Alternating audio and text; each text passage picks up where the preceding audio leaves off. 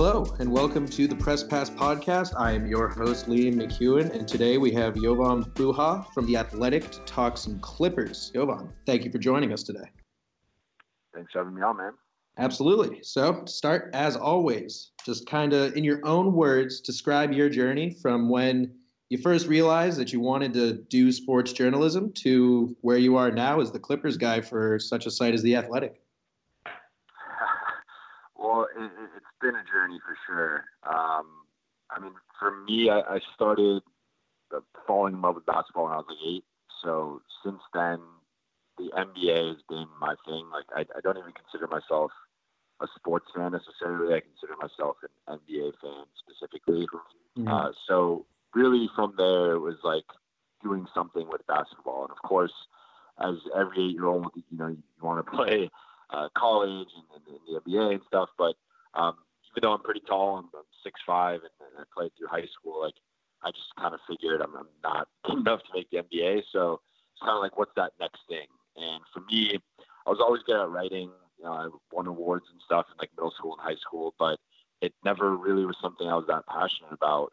And so one of my buddies who was on the high school, newspaper, and taking like journalism class, he just kind of mentioned like, hey, like, why don't you try this? Like, maybe you could write about basketball and start doing some NBA stuff. So my senior year of high school, I joined journalism, and I joined the school paper.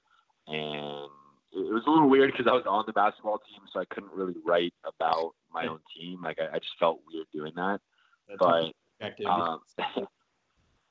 yeah, but I started covering, I got into a whole like LeBron Kobe debate with one of my colleagues, and that was kind of the center of the height of that kind of argument of who's better, Kobe or LeBron, and then kind of got into a whole thing about the playoffs and predictions and stuff. So really from like senior year of high school on, it was when I decided like, this is, I just fell in love with it. This is what I want to do. So I went to USC for journalism and took sports media studies as my minor there. And from really the point of getting to USC, so I got there in 2010. I was there from 2010 to 2014. My focus was get to Staples Center, start covering Clippers and Lakers games, any way possible. And I actually got my start writing for a Lakers blog, Lake Show Life on Fansided. So that was the 2010-11 season. And that was really my first kind of taste of writing anything, with a byline and just kind of seeing my name online and stuff. So that was pretty cool. And then that summer, right before the lockout and then eventually the Chris Paul trade, I got a position writing for Clipper Blog, which was then part of the ESPN True Hoop Network. So that was really like my first big break because, it was an ESPN affiliated blog. Some of the, that was run by Kevin Arnovitz, and they just had a lot of alumni that were doing, starting to do really good things across the industry.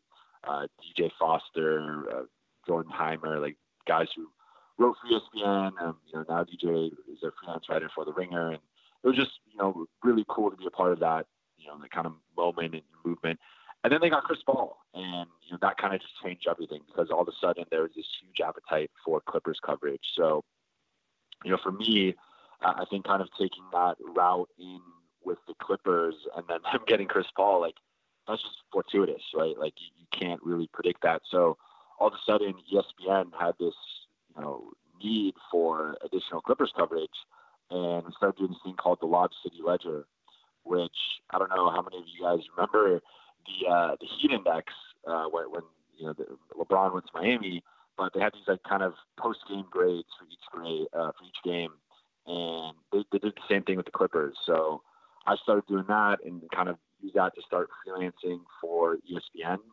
So my sophomore year at USC, I started freelancing for ESPN, which was really cool, seeing my byline on ESPN. I think I was probably the youngest writer they had at the time. I was only like 19. So that was really cool.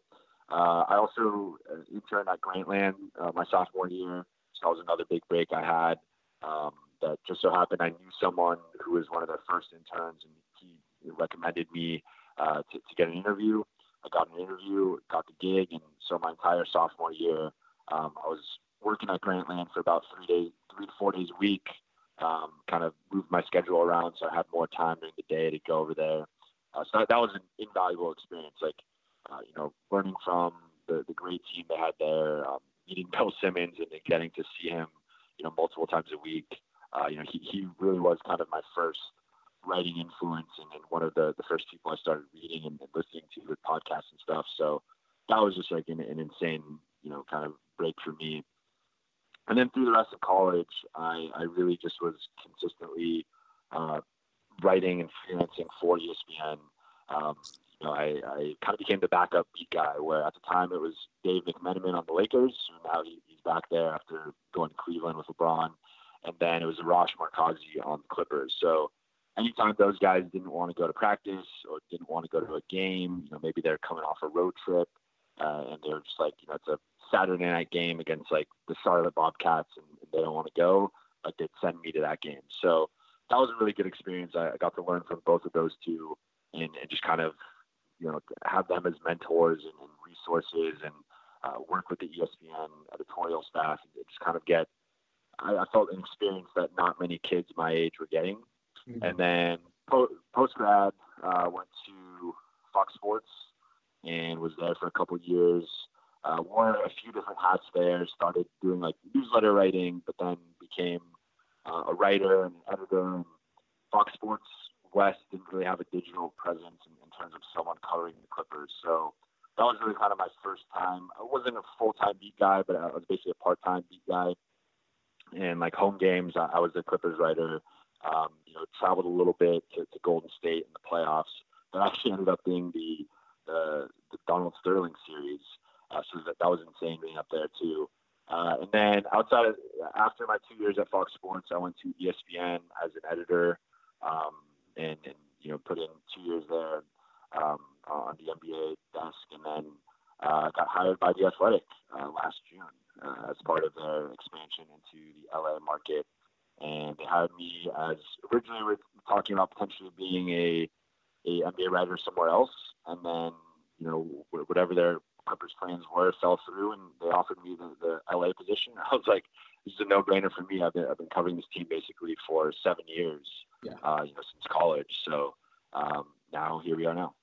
Yeah, that's quite a journey. I think my first follow-up question is, back when you were still just writing in high school, could you have ever possibly imagined that the Clippers would become such a huge niche for you and just in the NBA in general, that so many people would care about this team? No. And that's the thing. And it's funny, people always ask me, and I actually haven't talked about this a lot, publicly and in like this type of forum, but people always ask, like, did you grow up a Lakers fan? Did you grow up a Clippers fan? Like that's one of the questions everyone asks me. And the truth is, I did grow up a fan of both teams. When I was 8 was the year 2000, which was the first year of the Lakers three-peat. So like any 8-year-old, you're going to like what your friends like. All my friends were Lakers fans. So, I mean, Kobe and Shaq were probably the two biggest stars in the league at that time. Like, you couldn't not like those guys, especially being in LA.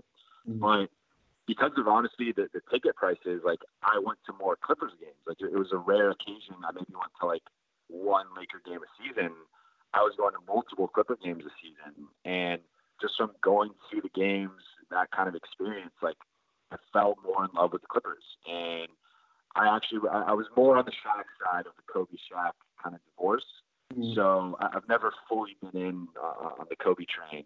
So kind of once Shaq left, I still was rooting for the Lakers, but I was starting to educate myself on basketball and kind of the way the game should be played. And I was just not a big Kobe fan. So I think kind of around the time of when high school going into college was when I really switched over to like, I like the Clippers more. And it just kind of so happened, that's when Blake popped as a rookie. And then the next season they got Chris, and it just kind of all snowballed where, I tell people that, and a lot of people don't get it because in most two-team cities, you have to pick one. You're the Jets or the Giants. You're the Yankees or the Mets. You're the White Sox or the Cubs. Like in LA, it really was never like that dynamic until now. The past few years. So growing up, like all my friends who were Laker fans were really for the Clippers. if they played each other, they'd root for the Lakers. But it wasn't this like rivalry. The Clippers were so bad, like no one really cared. It was just like, oh, it's the LA team, like I'll root for them. But once they got Chris Paul, I think that's when things changed. But yeah, that's kind of, I never saw the Clippers being this relevant. I never saw them, being the title favorites entering a season. So if you told me that 10 years ago, I wouldn't have believed you. Yeah, and I can't even imagine how special it must have been to be able to watch all that grow.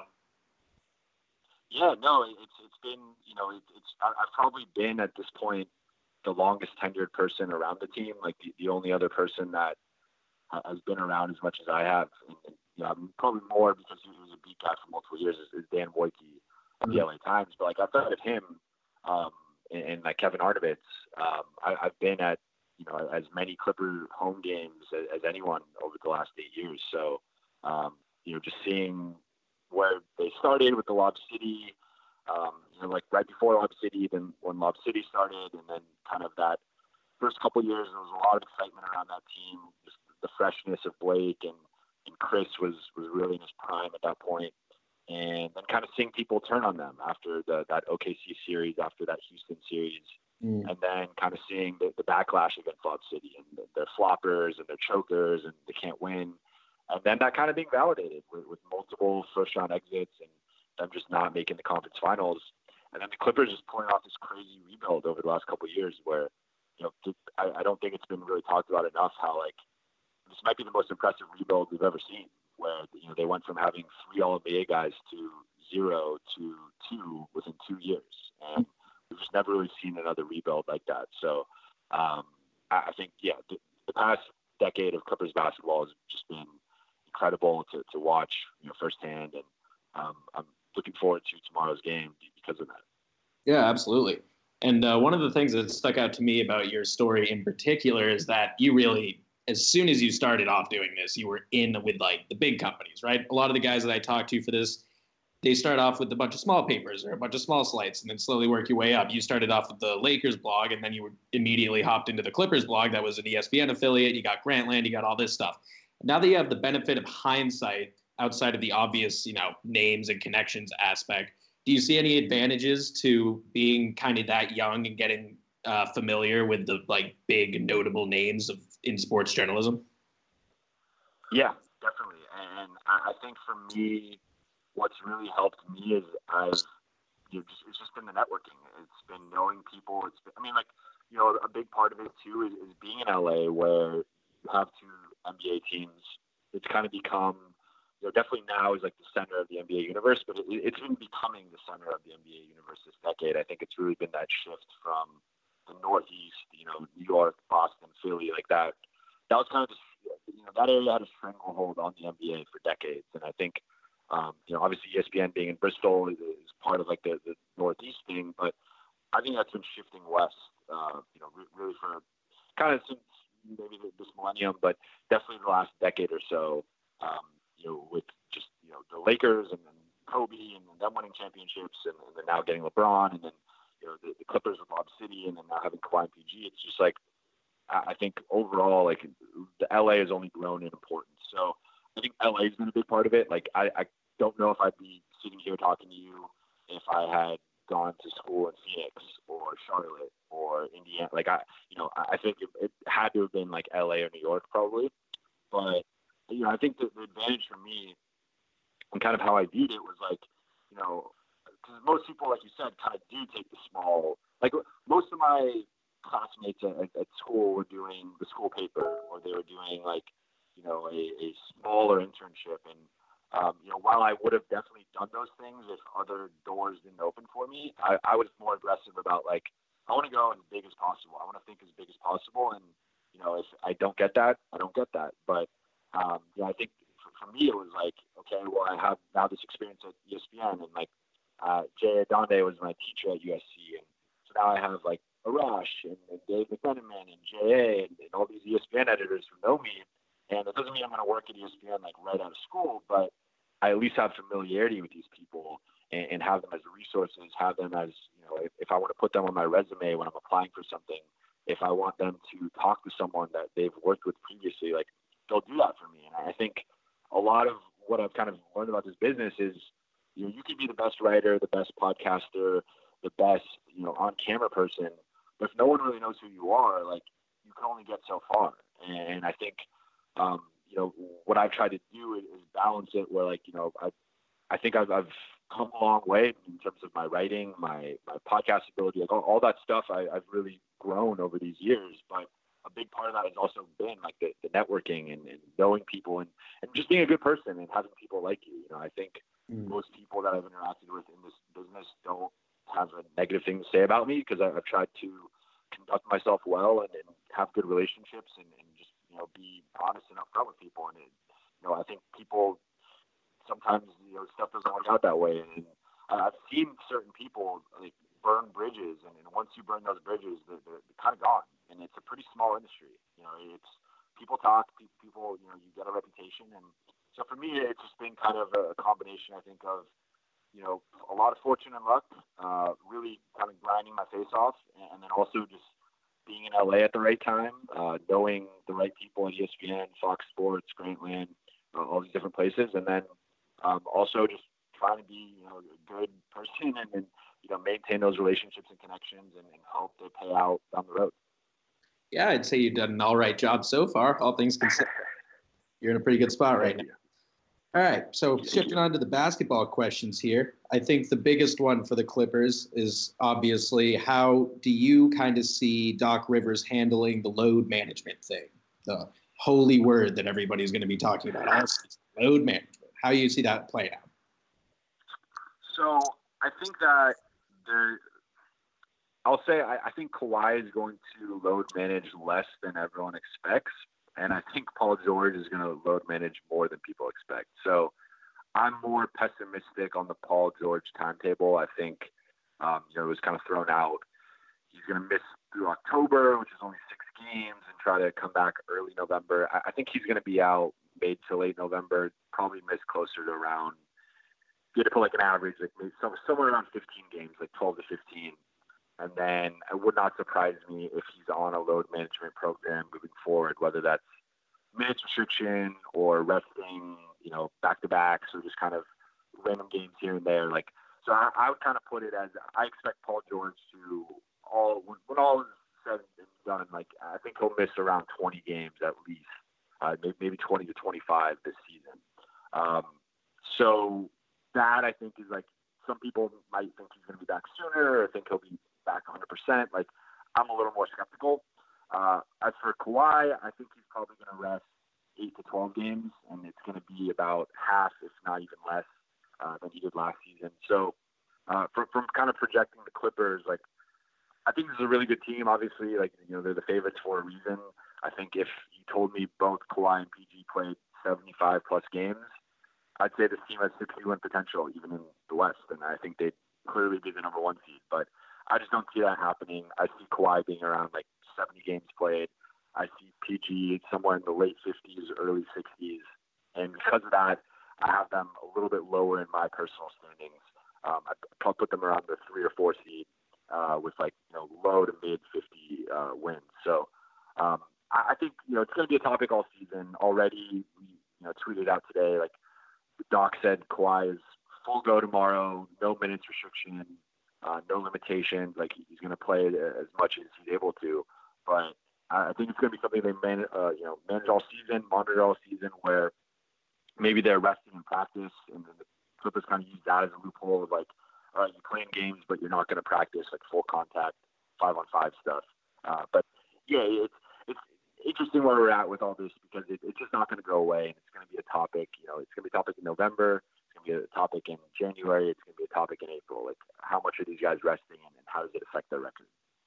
Yeah, I think that is perhaps what might end up being one of the biggest impacts of the Raptors' run last year, was that they pretty much proved to everybody that you can have your star players sit out for almost a quarter of the season, and as long as he's healthy for the playoffs, it doesn't really ultimately matter at the end, Exactly. So obviously, as you said, the team is much better this year than it was last year. A lot of different personnel. So just from your own personal standpoint, who do you see from the players that are left, Kawhi and Paul's new teammates, who stands to benefit the most from their arrival as far as their own personal play goes? That's a good question. I've almost only looked at it from the opposite way of who can lose the most. I think two guys that stand out, Andrew Shamet, because I think he is the kind of the dream role player you put around guys like Kawhi and PG. Like, you want that elite floor spacer. And Landry last season, if you looked at it in terms of volume and percentage, had arguably the second best, 3-point shooting season as a rookie, outside of anybody other than Steph Curry. So just from that perspective, like, I already think Landry Shamet is in that conversation as a top 10 3-point shooter in the league right now, if not just firmly in that conversation. So I think putting a guy with that level of floor spacing around, Kawhi and PG, it's just going to open up things for those guys. It's going to open up things for Landry. Like, it's hard to double, Kawhi on the block or, Paul George coming off of the screen on the weak side if you have Landry curling off of the screen on the other side, because he did show, Doc basically ran the same sets for him that he ran for JJ Redick when JJ was a Clipper, and Landry excelled in that, and he did really well.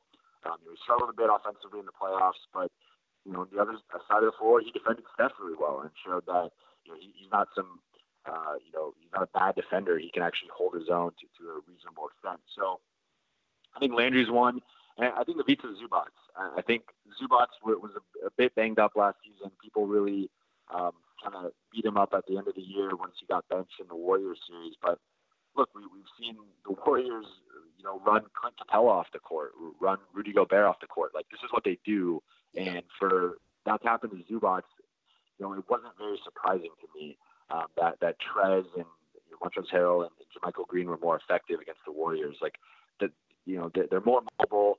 But I think Zubats, defensively is their best option at the five. If you look at his rim protection numbers, he isn't a Rudy Gobert, Miles Turner, Anthony Davis level defender, but he's kind of in that next tier or that third tier of the next level of rim protectors. I think people don't really talk about his defense enough, but I think he's going to fit in really well around PG and Kawhi, and he's going to benefit from all the attention, that they draw offensively, because, he's so big that he doesn't need a lot of space to go up and dunk. And if he, now that his hands are healed, he had some hand injuries last season, he can actually catch the ball now and finish. And, you saw, like, he injured both of his hands when he got to the Clippers, and you saw a decrease in his finishing on the rim. So I think if he's healthy, Landry's healthy, those guys are both young, I think they're both going to have better seasons this season. Yeah, I'm really looking forward to seeing Zubac, especially. I think he got a little too much heat for being run off the floor by the Warriors. Like, they're the Warriors. Yeah, no, definitely. But then, as you earlier said, let's look at it from the flip side. Who's going to be hurt the most by their presence here? I think it's unquestionably Lou Williams, just because Lou last season, and it really the last two seasons, dating back to when they traded Blake Griffin at the 2018 trade deadline. Like, he was the Clippers' closing offense, and you look at his closing numbers, it was like he was up there with the James Hardens and the Kyrie Irvings and the Kevin Durant's and Steph Curry's. Like, he was a very high usage player in crunch time, and he actually did pretty good in it. Like, and the Clippers last season were the best team in crunch time. I think a big reason why they made the playoffs and won 48 games was because of that. Like, if you actually look at their point differential, they had the point differential of a 43-win team. Like, the Clippers probably, with the way they played last season, could have been a 10th seed, an 11th seed, but they won a bunch of games in crunch time because of Lou Williams and his heroics. But this season with Kawhi and PG, there's no way he has the same role. Like, he's going to be the third option at best. I think there's going to be times when you see Montrezl Harrell maybe be the third option, or even Landry Shamet. So I think with Lou, his issue has always been the defensive end, and that's why he's come off the bench for most of his career. Is that he's not a good defender. Not only is he not a good defender, he's really one of the worst defensive guards in the league, and teams will cruelly pick him out and post him up or run pick and rolls at him. And I think for him, if you're looking at how the Clippers closing lineup should go, if you have Kawhi and PG out there, I actually think Pat Beverly and Landry Shamet fit better around those two than Lou Williams does, because similar to the Westbrook-James Harden dynamic, Lou really is most effective when he has the ball in his hands. And if you're giving the ball to Kawhi the most and then PG the second most, Lou's kind of out on an island. Like, what am I doing? Like, he's not really a spot up shooter, and he's not the level of spot up shooter that Pat or Landry is. So to me, it would not surprise me if we actually see Lou sit out some end of game situations, for 3 minutes, 5 minutes, whatever, because if you're playing a high level offense, you can't really hide him defensively. There's really no good spot to hide him. And I think Kawhi and PG will help him if the Clippers continue to close with him. But for me, like, Pat is a great guy to put around ball dominant wings. He's a 3-and-D point guard. He doesn't need the ball. As I already mentioned, Landry, I think, is already one of the best shooters in the league, one of the best floor spacers. So you put those two in the backcourt around Kawhi and PG, I think good things are going to happen offensively. And then defensively, obviously, Pat is a all-defense caliber guy. I think Landry's an underrated defender. So to me, Lou is the one guy where I'm like, I could actually see a big reduction in his points, his shots, his minutes. I think the Clippers will find that balance of keeping him happy and kind of figuring out what's best for the team. But to me, is the one guy who I think stands to lose a lot this season. Yeah, that makes perfect sense. He's not really the number one guy anymore, but he's a vet, and I think he's real eager to win a ring. Is sort of the yeah, exactly. But my next question here is about Kawhi. Now, Kawhi is the whole situation over the last couple of years has been really fascinating, and we're finally at the end game where he is where he wants to be, playing for the team that he wants to play for in the city that he wants to live in. Now, as kind of a beat writer, reporter, what's the sort of like the energy that you've gotten off Kawhi in the early days here and kind of what he's just like as a person now that he's out in Los Angeles? Has it changed at all from what you thought of before, or is it just kind of remain still Kawhi? Still Kawhi. I'll say I think he has a little bit more personality than people give him credit for. He has that kind of dry, sarcastic sense of humor where, he'll answer questions very matter of fact. And I get the vibe that there's a level of like, there's a little pop in him where, if you ask a question the wrong way, he'll kind of roast you a little bit or just give you the most basic dry answer. And, some people might view that as like no personality. I kind of view it as like he's kind of exposing how bad the question is or just kind of how it was maybe a little misworded. So I think just seeing him with his teammates, like, he's smiling, he's joking, he's, kind of vocal. He's not Pat Beverly, he's not Montrezl Harrell, but he does have more personality, I think, than people, often kind of give him credit for. But that being said, when he does interact with the media, it's as advertising. You've seen his press conferences, you've seen his scrums. Like, he's very short answers, to the point, direct, matter of fact, and you don't really get a lot out of it. There's not a lot of juice on that bone. It's a very dry bone. So, I think most of the quotes I'll be using all year, directly related to Kawhi, will have to be from other people. I'm sure there'll be stuff where I quote him, but for the most part, I don't think you're going to be going to that well a lot to get a lot of color and quotes and stuff. I think it's going to be Paul George, and I actually think something that hasn't been talked about enough is how it's almost a perfect marriage between the two. Where Kawhi clearly is the number one. He showed it in San Antonio. He showed it in Toronto. He's in that conversation for best player in the league. Paul George, I think, obviously had an MVP caliber season, finished third in MVP last year, and I think is unquestionably a top 10 guy. But I do think he's probably more of a number 2, or at least a 1B to Kawhi's 1A.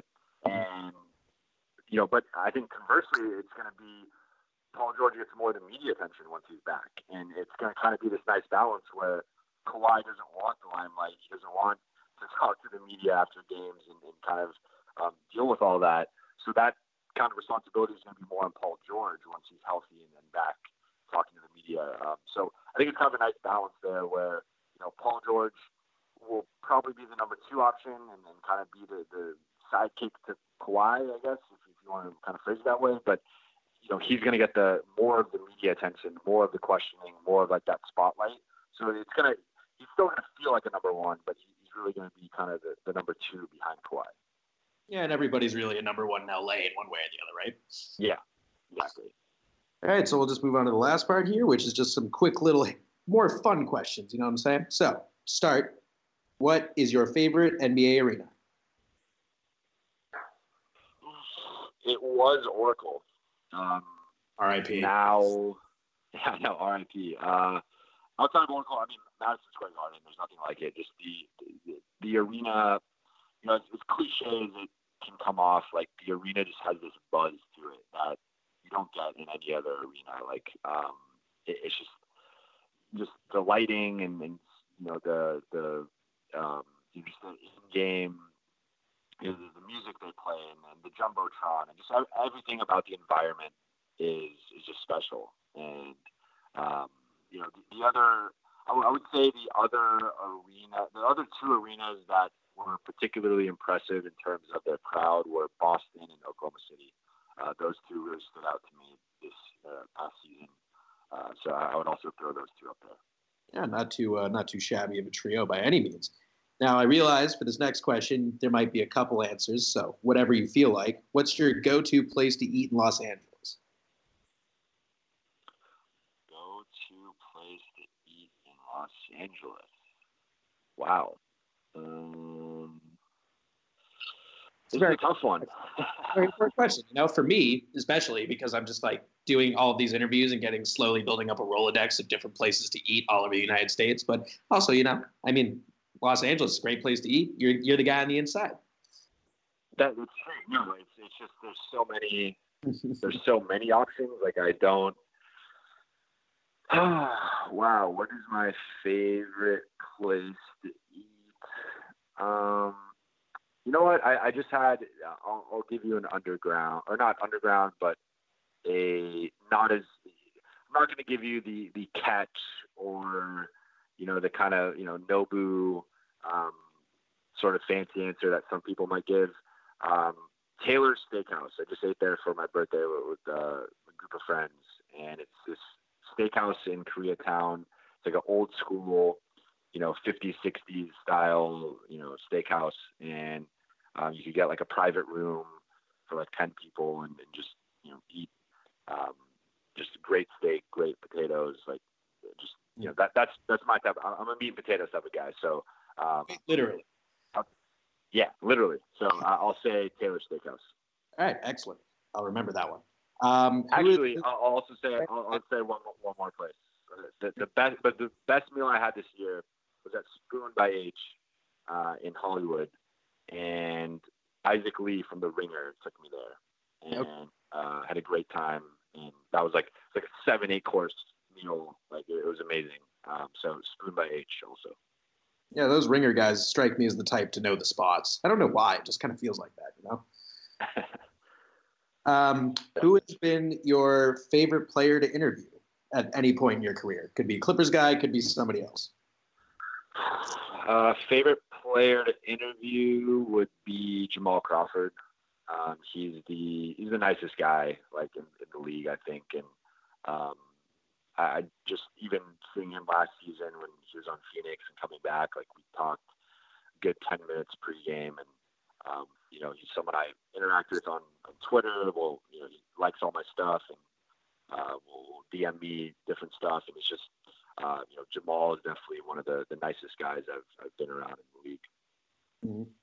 And then you know, you've been in the industry for a while now. What's something that you know now that you wish you knew back when you were starting out writing for that Lakers blog or when you were still in high school? I would say there's a sales aspect to this job that I didn't anticipate.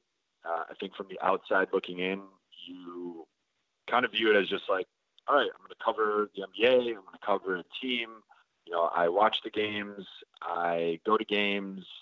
I talk to the players, I talk to team people, and you know, talk to the media people, and that's kind of the job. But there's definitely a sales aspect to it in terms of, you know, both selling yourself, whether that is on social media, whether that is to potential, you know, employers, and you know, also an element of selling yourself to people from the team, right? Like, you know, it's all kind of about how you you know, pitch itself to an extent.